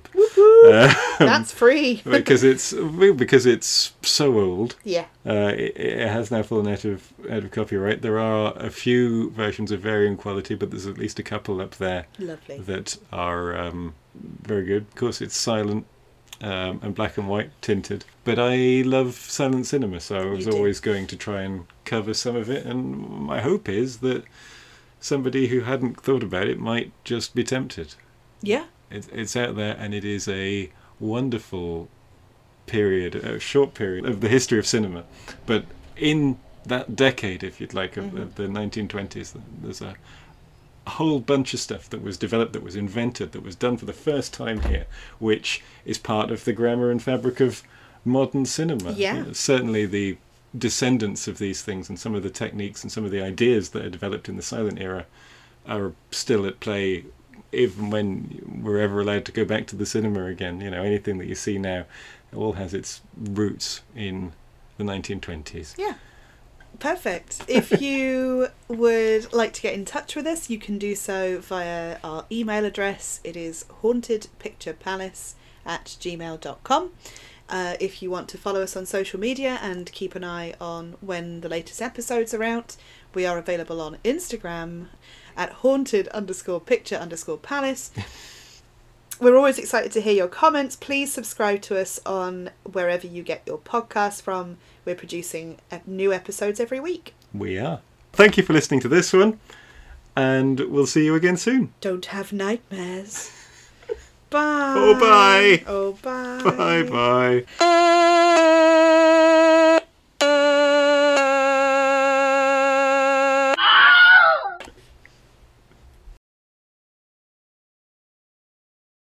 Right. Now we're started. It's serious. Jesus, you really made that spike. Yeah. Ging gang goody goody goody goody What's up, ging gang goo, ging gang goo. I bet that's racist. Is it? It's a comedy No, it's not. It's a horror classic